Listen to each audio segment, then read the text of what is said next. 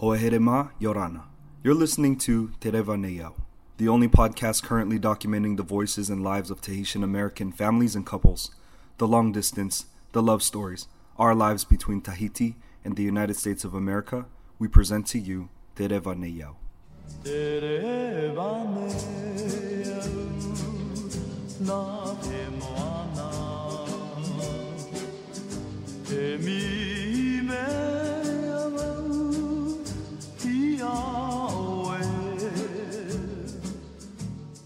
Welcome to episode 17. I had the pleasure of first spending time with Tinomana and Kapeka in 2017 after my teacher Papa Gerard Tepehu passed away. Here in the U.S., our friends organized a tribute in Vallejo, California, so Tino and Kapeka came all the way from Hawai'i to be with us for this event. Tino and Kapeka are a power couple, both well-versed in their cultures. Their love story began when Kapeka was visiting Tahiti from Hawai'i. After moving around a few times, they're now home on Oahu.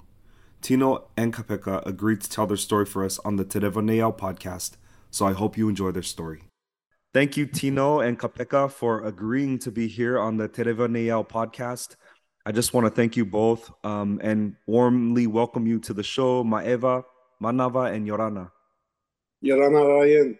Aloha. So Kapeka and Tino, I would like to first just hear from you both of you, if you can give your full names, and then if you could both tell me a little about, your childhood growing up before you guys met.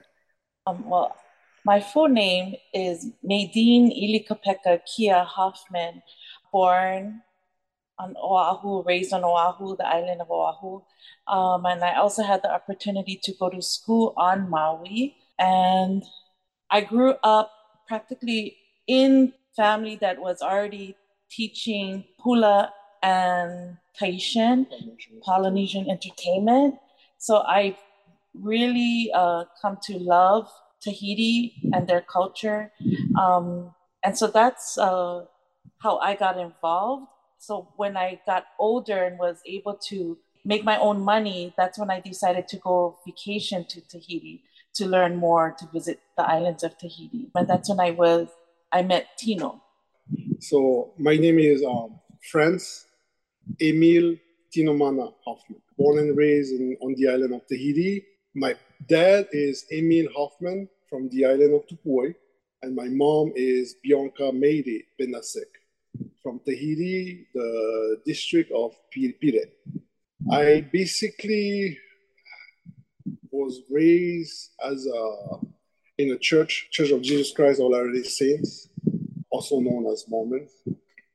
So basically I was raised through a family that's 100% involved with Sundays, there's no going to the beach or whatever, so going to church. I have two brothers and one sister. One of my brothers lives here on Oahu, and he's currently serving in the National Guard. Okay. And he married a Hawaiian girl also. And he married a local girl from Kahukusai. Talk about myself. Hard to believe, Ryan. I wasn't involved with any way in the Tahitian culture as I grew up. Or even dancing. I did ask my dad one time if I could enter the Heva, and the answer was straight no. That's not for me. It was okay. I never really asked why. I just moving along. But through church, we got some opportunities to learn Tahitian dance. And one year we were able to perform for this BYU groups called Living Legends. I don't know if you heard about them. So one year they came over to Tahiti and they performed. Stake President asked for a group of youth to perform for them. And we had the opportunity to learn from one of the pupo of Kokohutauta. He went teach us one otea. His name is Bruno Tematao. Him and his wife were really involved in the Temaiva group. His wife is from Mea. We'll call her Fifi, Tati Fifi. So both of them and their kids went teach us, the youth, the otea, basically learn the Ori Tahiti. And that was the first time I ever touched basic of the Oli Tahiti. It was good. We were able to travel to Vegas and perform for the Morinda company in Vegas for one of their convention. So that was my basic touch base of the Oli Tahiti. After graduate from high school, as a Mormon member of the church, every young man have the duties to serve a full-time mission as a missionary. And then I got my call, and I got to be called to serve in Tahiti. I mean, I was a little bit upset because I really wanted to serve in New Zealand, but hey, if God called me to serve in Tahiti, I will do it. In fact, my second brother, got to serve in New Zealand. So it's really, really crazy. But anyway, I didn't really see why. I never really asked question why I got called to serve in Tahiti until later when I met my wife, Kapeka, and then going through our life, I understood why I got to serve in Tahiti, and I got to learn basically my father's language, Tahiti. I got to serve my people, to teach them the gospel, which is what I really love. After I finished my mission, 2 weeks later, after I finished my mission, that's when I met Kapeka. She came to Tahiti on vacation. She stayed over at my cousin's house. My cousin asked for to have dinner with them. I said, okay, let's all have dinner, and then that's how I met her. Back then, they had 2 flights from Hawai'i to Papeete. It was on Wednesday and Saturday. Miss Maydean chose to stay the whole week. I don't know how that all happened. I knew I longed to go and visit Tahiti. So me and my cousins, my sister, planned to go. And this is my cousin Christopher Ramento, because he travels to Tahiti often. So I asked him to host us to visit the island. Last minute, he told me, cuz I cannot make it, but go. My friends in Tahiti gonna take care of you. And I was like, I don't speak the language. You're crazy. Anyway, we went. We went to Tahiti. Our friends who received us was Tahia and Misha Hawata. And oh my gosh, they received us with open arms, and it was like family. We knew them. So much aloha and just good fun hanging out with them and sharing their islands with me and my sister and our friends. And so we arrived, that was Sunday morning. And then maybe Monday, my sister and I and our friends went over to the Hoffmann's house for dinner. And Tino wasn't home yet. They were at American football practice. But I was getting to know the family, the Hoffmann family, and just admiring their land.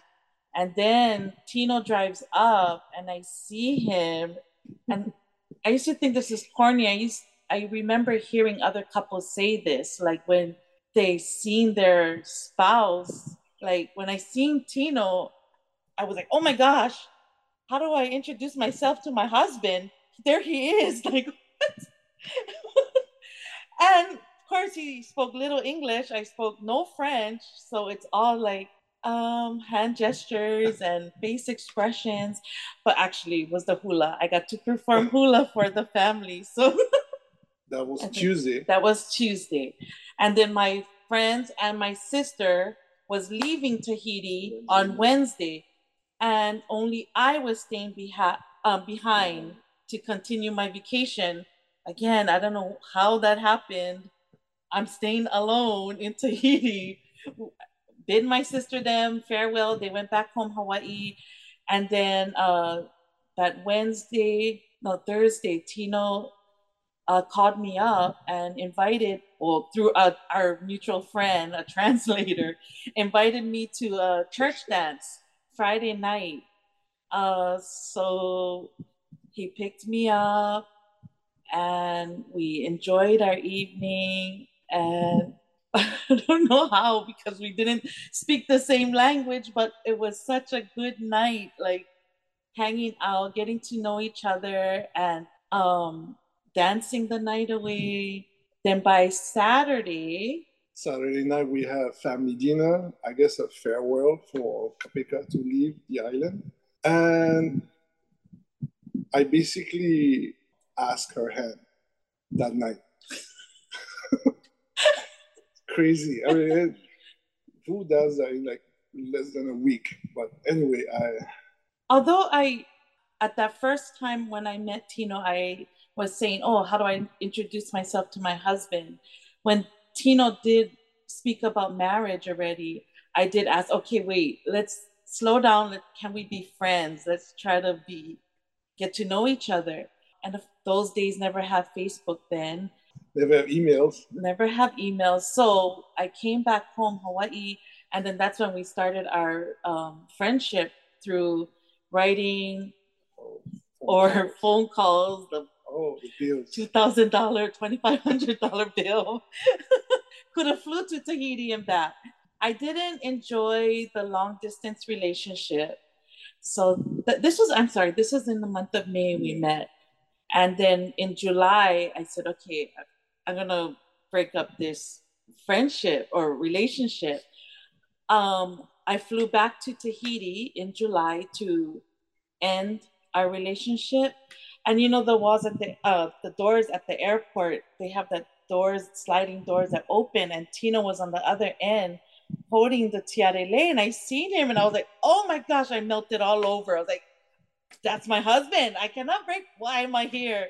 But that was it. I knew that's when our relationship got serious. From that trip, we spent about a week again together, and really, okay, this is it. We're going to commit to each other. And I guess, Tino, you want to share your deciding factor because you were after my mission, I had some plans, like to one of my plans was to attend Utah Valley College.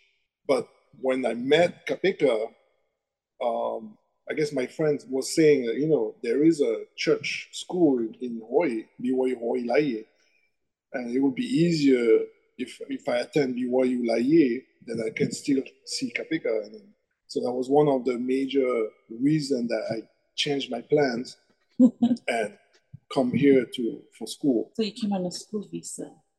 Well, first I came in August.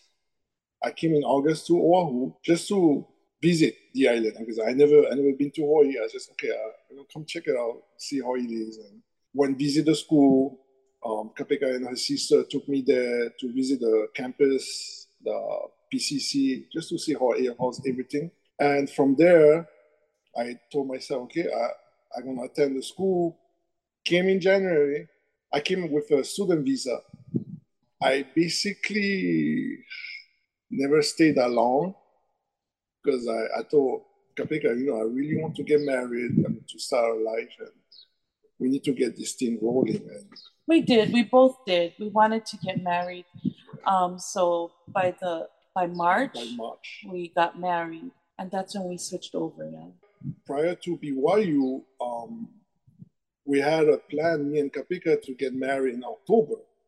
But I told her, you know, it might be hard for me if we get married, and then it's going to be hard for me to come to the USA. And one of my friends was telling me it would be easier if I have a student visa, than get to the US or Hawaii, and from there start the paperwork for the marriage and also for the petition of for the visa, for the marriage visa. I'm glad we listened to my friend, but even throughout those preparation, we have faced a lot of obstacles. Yeah, because it is overwhelming, all that paperwork, and we met with the consulate, French consulate, who encouraged to get a lawyer. Yeah, her name was Nadia. She used to work at the French consulate, And she just basically told her, you just get a lawyer, that's going to be easier. Of course, costly, but it's going to be easier. We did not have that money. So what we ended up doing is just filling out all the paperwork. So at our appointment, the clerk was kind of just like, oh, okay, you don't need this. Okay, this is good. You need this. You don't need this. So it was just reading everything out. So it was just time consuming and just really trying to read. I don't know how families do it who doesn't have English as their first language because it is challenging. Yeah. Of course, the medical visit that we have to do, the financial support that we have to find. But basically, Kapeka was chose herself as a sponsor. We did it. We did it. I mean, after we got married in March, I think in June, that's where I finally got that first temporary green card. So, and from there, I would be able to get a job legally. And then after receiving that temporary green card, then I have to wait 1 year for the permanent green card. I mean, it was challenging, but we made it. I mean, for other couples who are, I don't know how it is today, but just persevere, hang in there. I think there's a lot more resources now, yeah, for help. I see a lot of similarities. Like we did all the same things and knew how y'all felt. We weren't crazy about the long distance and trying to find that. It's intimidating, right? When they ask you to sponsor, you have to make a certain amount of money. And then we also were told you need a lawyer. She's gonna need a lawyer because this is risky and all these things. Yeah. And and like you, Tino, I also had plans to complete my education. And just we fell in love, so we didn't want to. I said this is more important. I mean that's our life, right? Is figuring out what will be. You weigh out, like, do I want this or do I want this? And I want this one more. Totally understand, and thank you both for sharing that. And then when you got to Hawaii, what was it like though? I mean, I know that Kapeka, you're already accustomed to much of Tino's culture, and it's not super foreign as a Kanaka Maoli or as a Hawaiian, right? Like learning and figuring out Maohi culture. But Tino, what was it like for you to, be away from home, and how were you able to kind of get a grip on learning English? My mother is Carol May Casaquit, and my dad is Dennis Kahikilikia.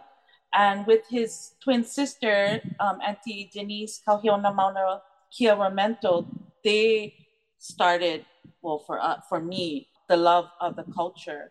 So, yeah, I was heavy into the Tahitian. Like you said, I was comfortable with the hearing the language, the dance, the music. So for myself, I came in her family, and well, first of all, it was easy for me as far as transitioning from living here in the US because I told myself, I have to do it. I know I miss the food. I know I miss some other people, but I cannot let that stop me to really progress and to really move forward. I mean, I have to find ways to sustain myself and sustain my family. So just like how I learned while I was serving my mission, you have to do it on your own with your companion moving forward. If not, we're always going to be in trouble. So that was my way of thinking. And when I met her family, they were already into Tahiti. If you want to hang out with me, you got to do what I do. Basically, yeah. I married her. I married the family. So I was really impressed to see her dad. I mean, like he was drumming as a lead, the Taripao and the Toere, and I was really impressed. And one day. Remember, right? I have no clue about drumming. I know a little bit of Tahitian or Tahiti, but that was it. So I went to their practice, and I was like, "Wow, they're really into it. I have to step up my game." So one day I asked her, "Dad, Dad, I like to learn drumming." So basically, my first teacher about Tahitian drumming was my father-in-law, Dennis Kia. He taught me the basics, tried to keep up with him. And one day I asked Kapeka's cousin, Jimmy Allen Ramento, also for some for guidance to teach me about drumming, Tahitian drumming. I did my homework, and as I was comfortable enough to move forward, I decided to go back to Tahiti and further my knowledge, really going to my roots. I got to meet some friends in Tahiti who were able to really teach me the way I supposed to drum. One of my friends, his name is Carlson Dean, he told me one time, Tino, you learn the Hawaiian way of drumming. I don't know what is the Hawaiian way, but that's what he said. But now you gotta learn the Tahitian way. You gotta really drum like a Tahitian. It's okay, show me how. That's how I want. So I learned. I don't want to say I'm a best drummer, but I know I can hear what is the Hawaiian way, what is the Tahitian way, or even what is the U.S. continent way. There's a technique that I hear, but so I got to really dip myself into my own culture, my own roots. Going down the years, drumming with her dad, we got to do some shows, really to really dip in myself into the entertainment life. Music, okay. I never learned how to play ukulele or banjo, but I asked my brother-in-law, Shane Williams, to teach me how to play the string. So I got to learn from him, but because I was able to sing already, it was easier for me to really transition into music. Yeah, Tino's family, they're strong singers. They're very good singers, especially you had a good background from mom, yeah. Learning from your mom. Now singing Tahitian and then playing. Yeah, that was new for Tino. Yeah, it was new for me. I mean, it's hard to play and sing at the same time. Like you really gotta practice, and I'm really happy and comfortable the way I am now, and I'm moving forward. No, okay. And then there's Olelo, Orero. So one year was Heretamanui. They asked Tino if he would be interested in doing the Orero for Tahiti Fete or Maui's Fete. The Maui Fete. The presentation that we did was on the Purau, the More. And never have experience yet. I never have any experience about Orero. Prior to that competition, my wife and I, we took our dance group to Tahiti just to show them what is Tahiti, what is Ava, took them around. And we went and watch Uncle Gerard with Hekuranui. From that moment, no, it wasn't with Hekuranui. It was with Fari'ihi, Rohuine. That was the year they presented the story of the two sharks. Imihere. Yeah. Imihere. Yes. I saw how Uncle Gerard did his orero, deliver his message, the costume that he was wearing. I knew already that I was asked to do the orero for Heretamanui, and I told Peka, I said, this is how I'm gonna do it. Watching live how he performed, and even during the practice, I could feel the mana. And I told Peka, that's how I'm gonna do it. Came to Maui in August for the Tahiti Fete. What year was that? The same year that we went to Tahiti. 2012. And never have experience with costumes. But Ryan, we put up these vegetable costumes the night before. Man, our kupunas was with us because we was led by something, what flowers to grab, what to put on the costumes. And we did it in overnight. Yeah, we went look in the forest for all puro tree branches, and we brought the costumes. I don't know if you ever saw the YouTube performance. I mean, in one of the videos, you see this Just bush. imagine a dancing tree, a tree coming up, running across the stage. Yeah, and then I delivered the message. I did the orero. So that was the beginning of the orero life. The year after. No, Tino, I just want to share that Tino did. I was in the audience that day, and I know my husband, he's a very quiet, reserved man, but to see him to come on stage that day, I was like, who is this guy? Like, you know how Beyonce has her Sasha Fierce? Like, it was totally different. He caught my attention. Like, I had to hear. He stopped me in my tracks, and I wanted to hear what he had to say. He was a storyteller that day, and he just delivered really well, performed well. And after that performance, we got off stage, and remembering that Uncle Gerard was in the audience that day, and of course, I was just so proud of Tino, but to see Uncle Gerard to come up and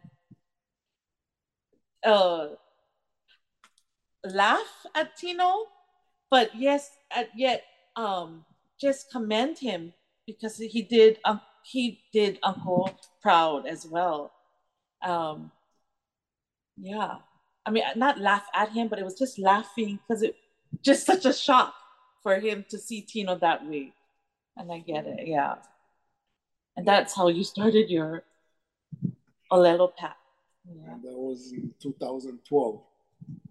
2013, we did a performance with Heretamanui at the Waikiki Shell. We did Puro, the legend of the shot of Pearl Harbor. Kaupahau and her brother. Again, I did the Orero. But that year, Kapeka and I both decided to move back to Tahiti. So right after the performance in April, so we made a plan to move back home, Tahiti. By that time, we were married about 10 years. 10 years. I was thankful that Tino gave me time as a couple here in Hawaii. But so it was time for us to move to Tahiti to spend time with his family. Because that time you went from high school to your mission, you was out college and then married. But so we were able to live in Tahiti. 3 years. About 3 years. About 3 years. Spend time with his family. And how was that? So when we got to Tahiti, of course we wanted to participate in a Heva. We were looking for a group. And I never go far. I want something close by. No, we never participate. We just moved to Tahiti. This is in April. And of course, Heva is preparation is already started. It's hot. It's like June, July is Heva season. So I was like, okay, we're not going to enter Heva. We're going watch. But then Uncle Gerard came out. Yeah. So he asked if we wanted to go with Hikuranui.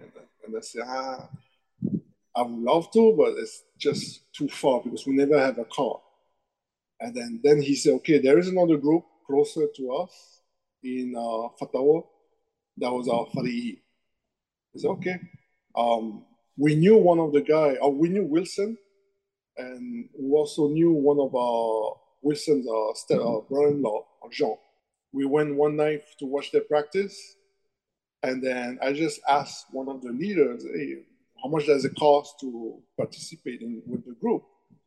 So the answer, just 1,000 francs, $10. That's it, yeah. But you gotta do your costume, and okay, well, I like that. So that's when we started. I went there as a drummer. I just wanted to drum. So I started learning the otea, the whole process. Then a month later, Uncle Gerard comes to me and he asks, can you do the orero? I said, what? Yeah, can you do the orero? I said, well, what happened to the other guys? Oh, he gave up. I was like, okay. So I have to make a fast decision. And I think that time Wilson went up to San Jose for Uncle for Hiti Aotearoa's competition with Hekura Nui then. So as they went up in the competition, I received a text for the Orero and I just started learning. And then when they came back, then I was able to really perform. Were you nervous?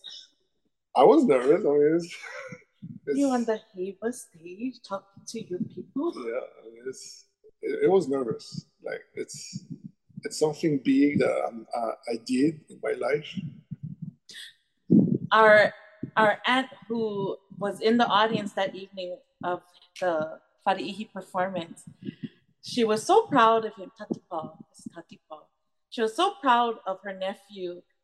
And there were other spectators around her.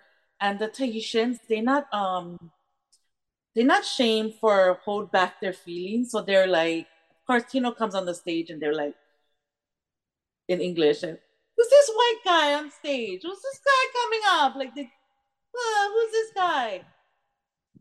Then of course, Tino opens his mouth and it just shut them up quickly. And of course, Tati Pa was over there, very proud, only one cheering for, that's my nephew.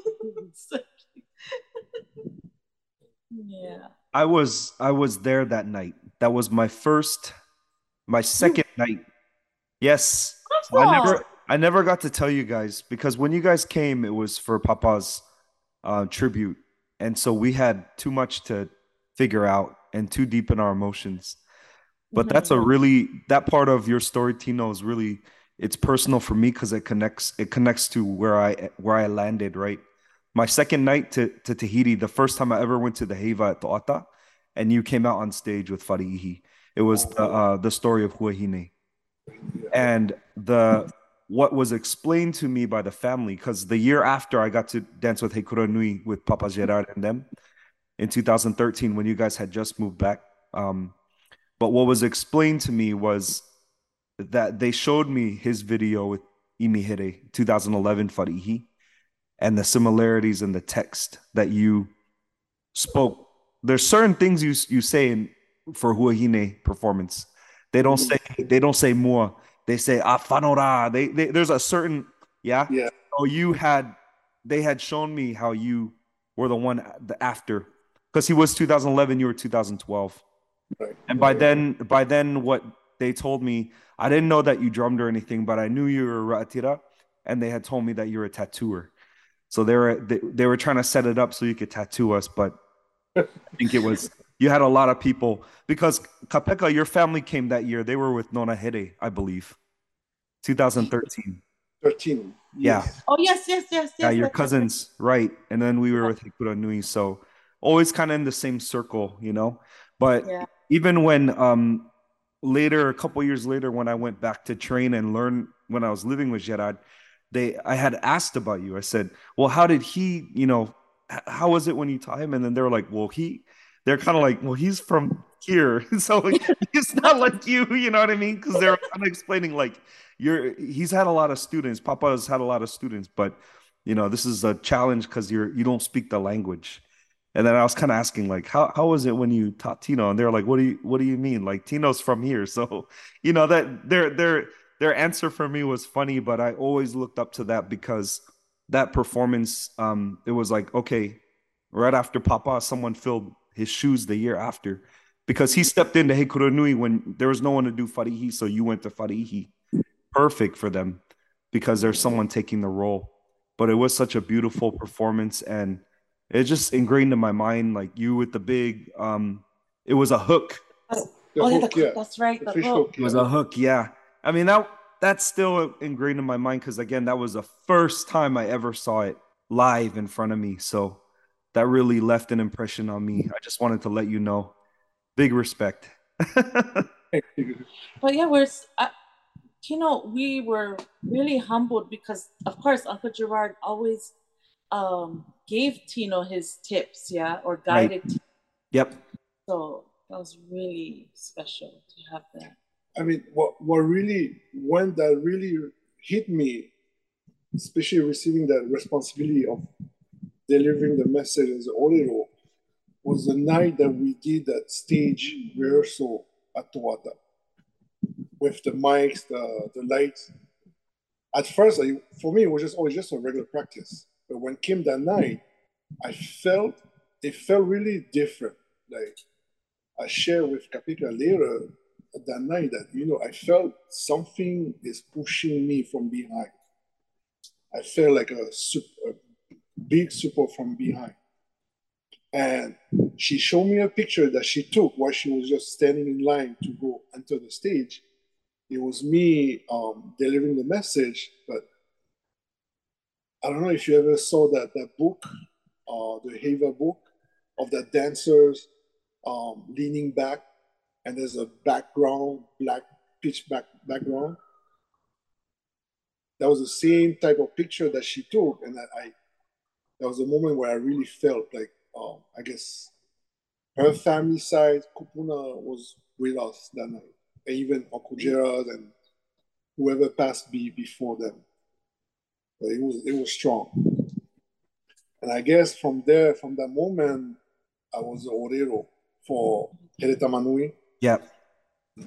With her dad whenever he needed an orero. And I always do it because Uncle Gerard encouraged me to do it.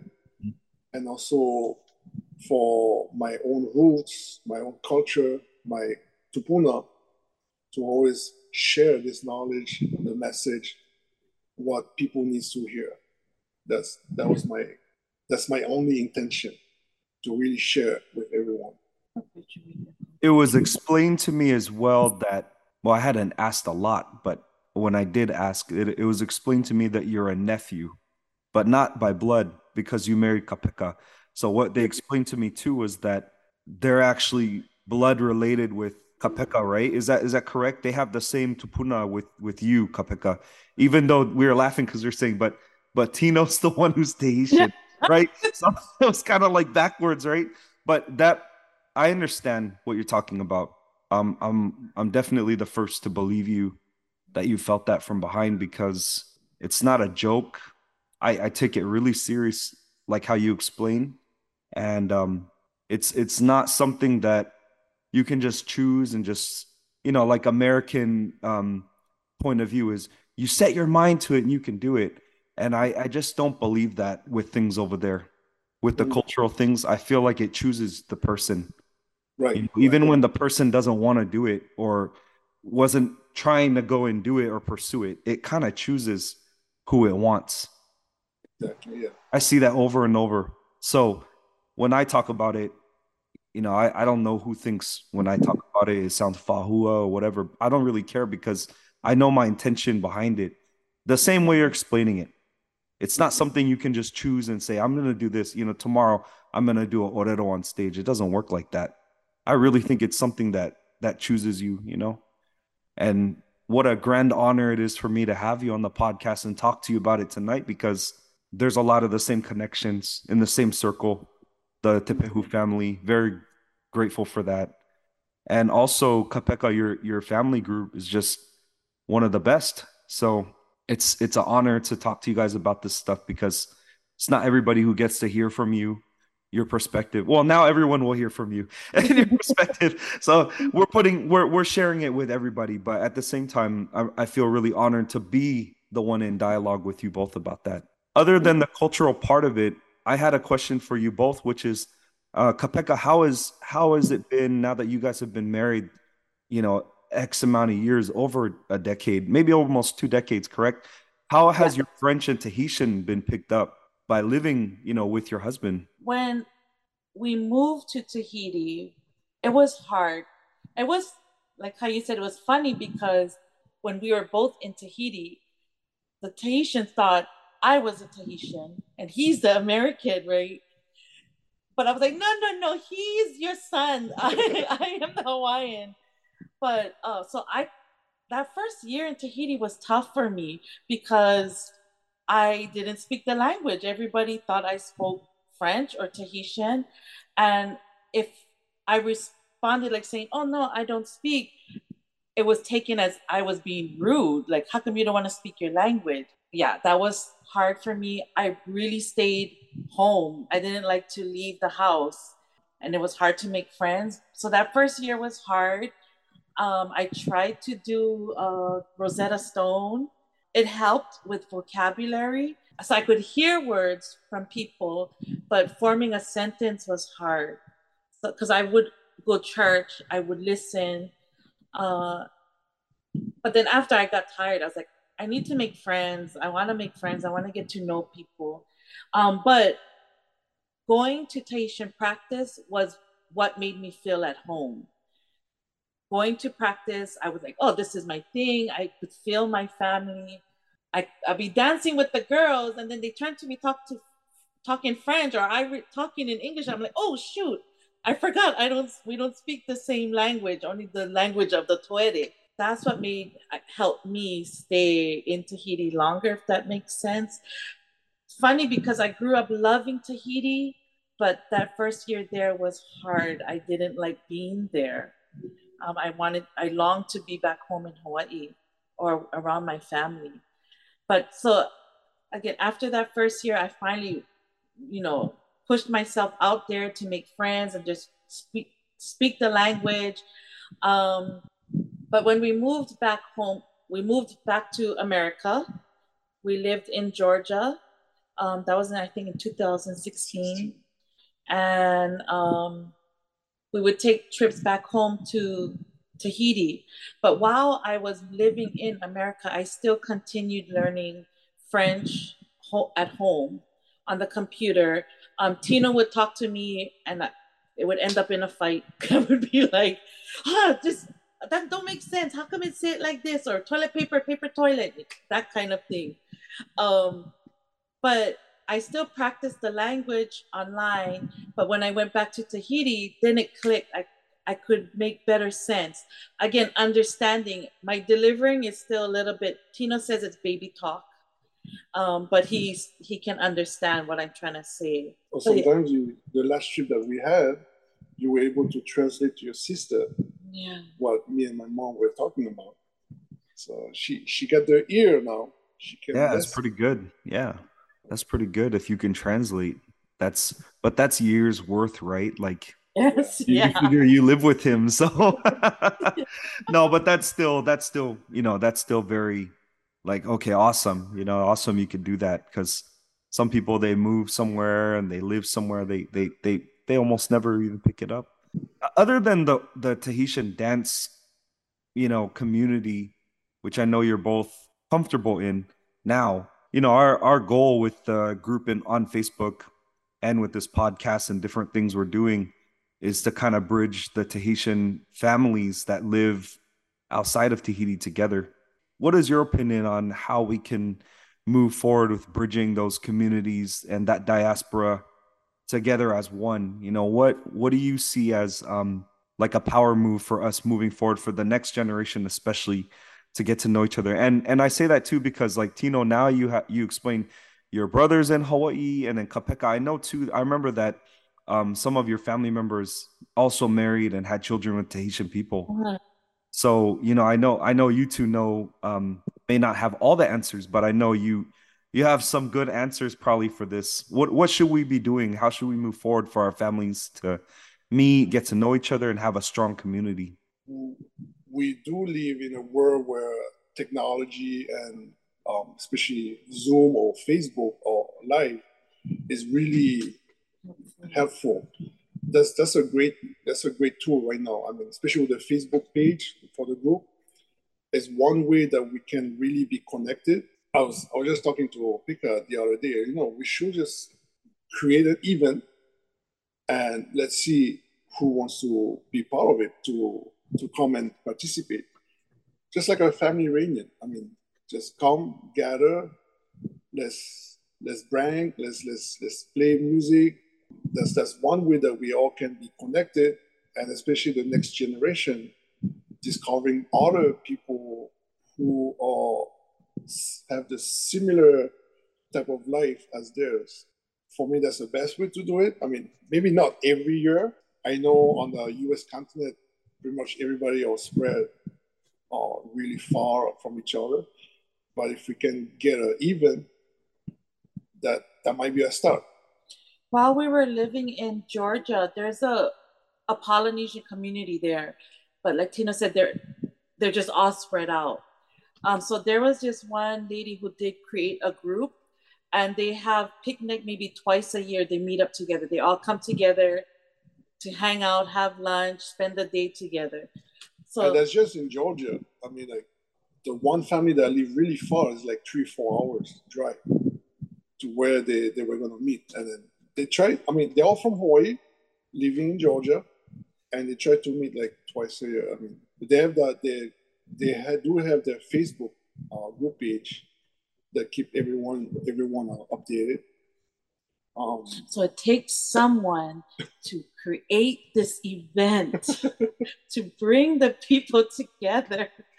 I know in Hawaii there is a strong Tahitian community compared to the U.S. continent, but if we gotta travel to the U.S. continent, yeah, let's do this. I mean, that's the best way. I'm gonna be brave and say something that I think maybe is uncomfortable for some people to hear, but I say it with good intention, right? What I would love to do, because we tried this in LA and it was great. What happened was a lot of families came together who knew each other kind of from the community and a lot that were not involved at all. But we kept all the Oriteiti stuff out of it, right? There was still braying and there was drumming and dancing, but there was no talk about groups because that's sensitive, right? What I hope one day is that we can arrive to Oahu and meet all of you and invite all of them and have it not have anything to do with Oriteiti and competition, but just the simple fact that all of you are of Maohi blood from Tahiti, married somebody from Hawaii or the US, and we can come together. You know what I mean? That's what I'm hoping for. Is it maybe can it happen? I don't know. But I'm hoping that if Vairea and I hopefully we can just like announce, so we're coming next year and then just ask everybody to meet us at a park or something, and maybe we can maybe it can happen organically first. That's a start, Ryan. I mean, a small thing, there's always a start. Like, right. Just potluck, come and just enjoy everybody's company and then to know each other. Mm-hmm. It's always a start. Right. Besides the Oriteiti, the competition, just there's always an excuse to meet up with everybody when there's a competition. But other than that, try meet up and know more than just the Oriteiti word. That's the best way. Yeah, because beyond that aspect of the culture, which is just one facet, one aspect, even though it's an important one, at the end of the day, all of you are Maohi, all of you are living outside French Polynesia, have a similar story, you having fallen in love with Kapeka and, her figuring out your culture, your lifestyle, etc., vice versa. Very similar to us. We're completely different people, right? But we have that in common. So I feel like we can kind of go above and beyond any kind of politics or folks that have those feelings and put that first, because at the end of the day, no matter who wins any competition, there's people that are Maohi and people that married someone who's Maohi, and then there's folks that are not, right? That have that's it doesn't make us any better. It's just that when the competition ends, this is still our life. Right. The Haitian culture is still our life because, like Kapeka, it's your life, Kapeka, you married Tino, and all you guys will do till you're old. Same for us. Same for me. No matter what goes on in that world, no matter what, when it's done, I'm still with Vairea. It's still a Maohi household with we are people, we are tata. Exactly. Just hang the costume and just do who you are. It's all right. Right. I love that. Really, you gotta have a good foundation, not only on each other's love, but on your faith as well. That it's worth it. It's worth the fight. I don't know. What do you say?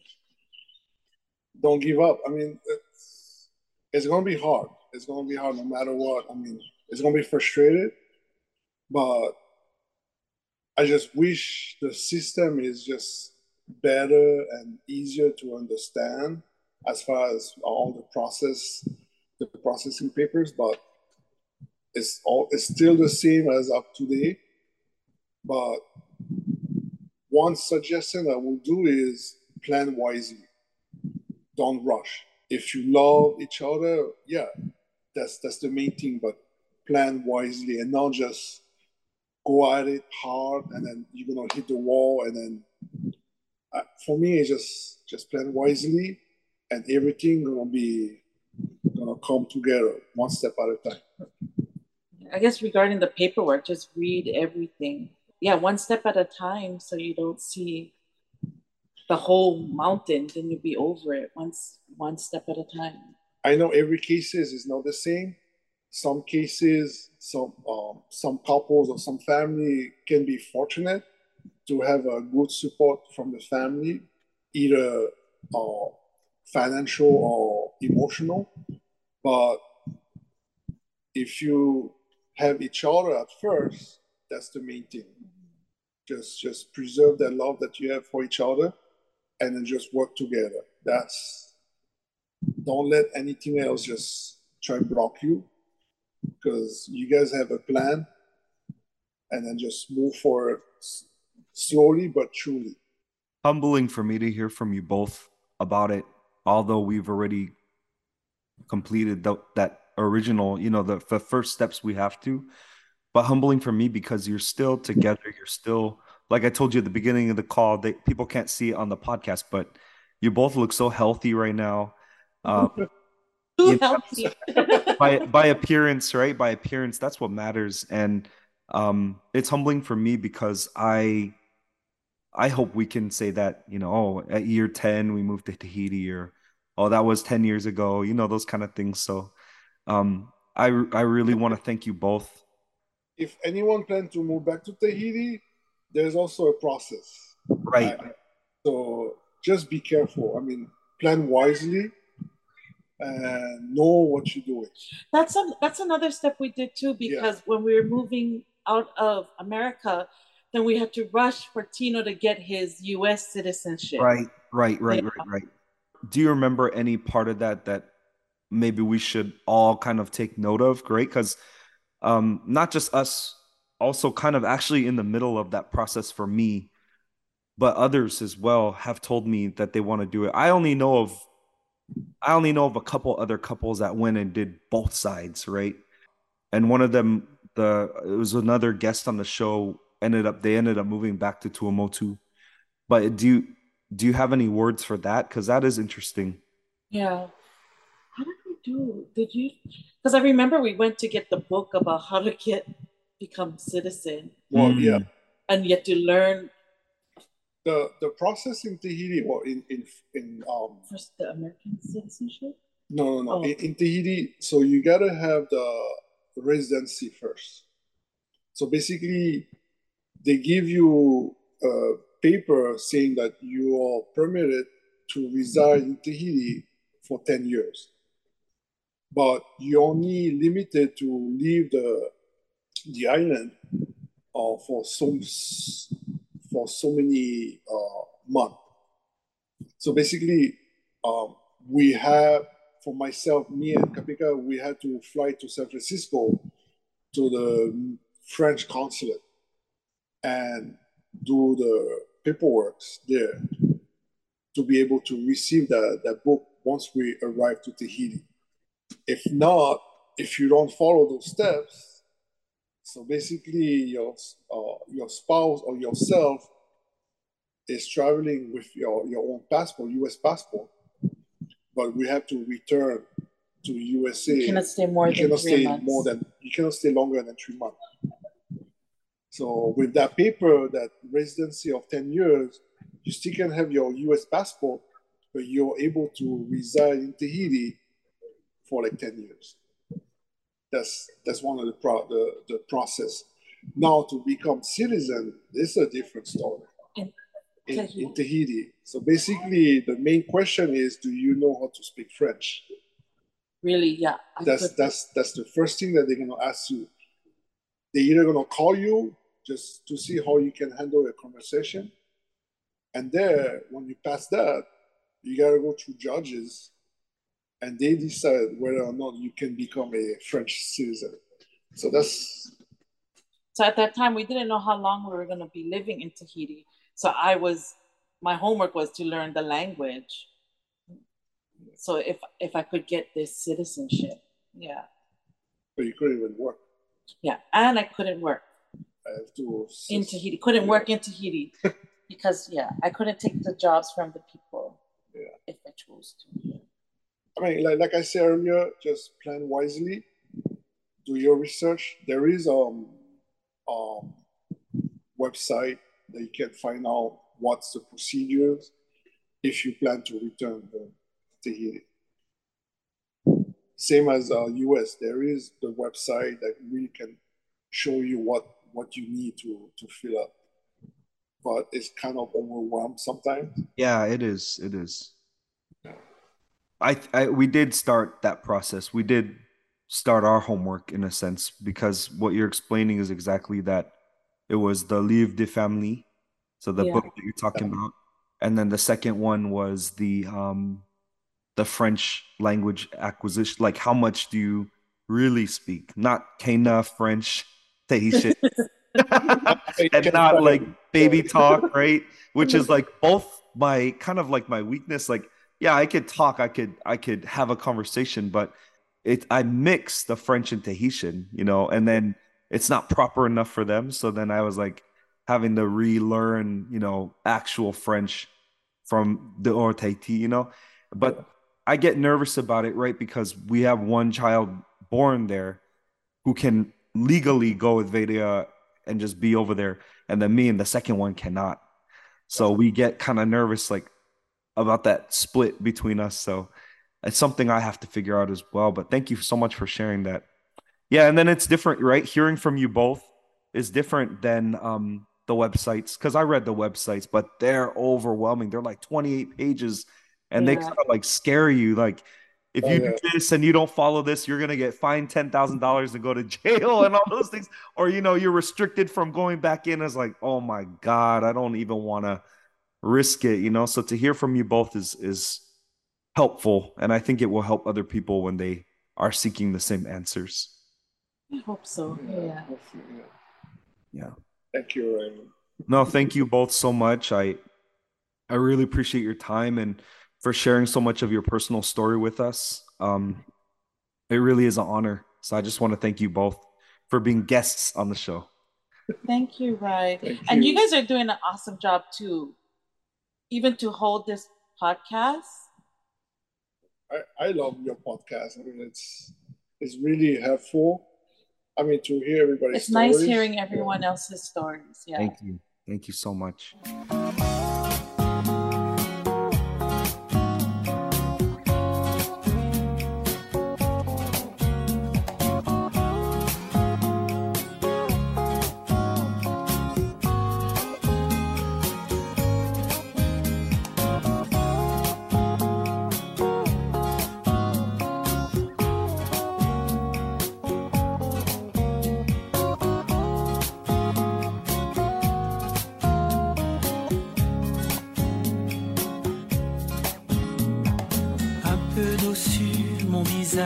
Endormi, fatigué par une longue nuit de folie,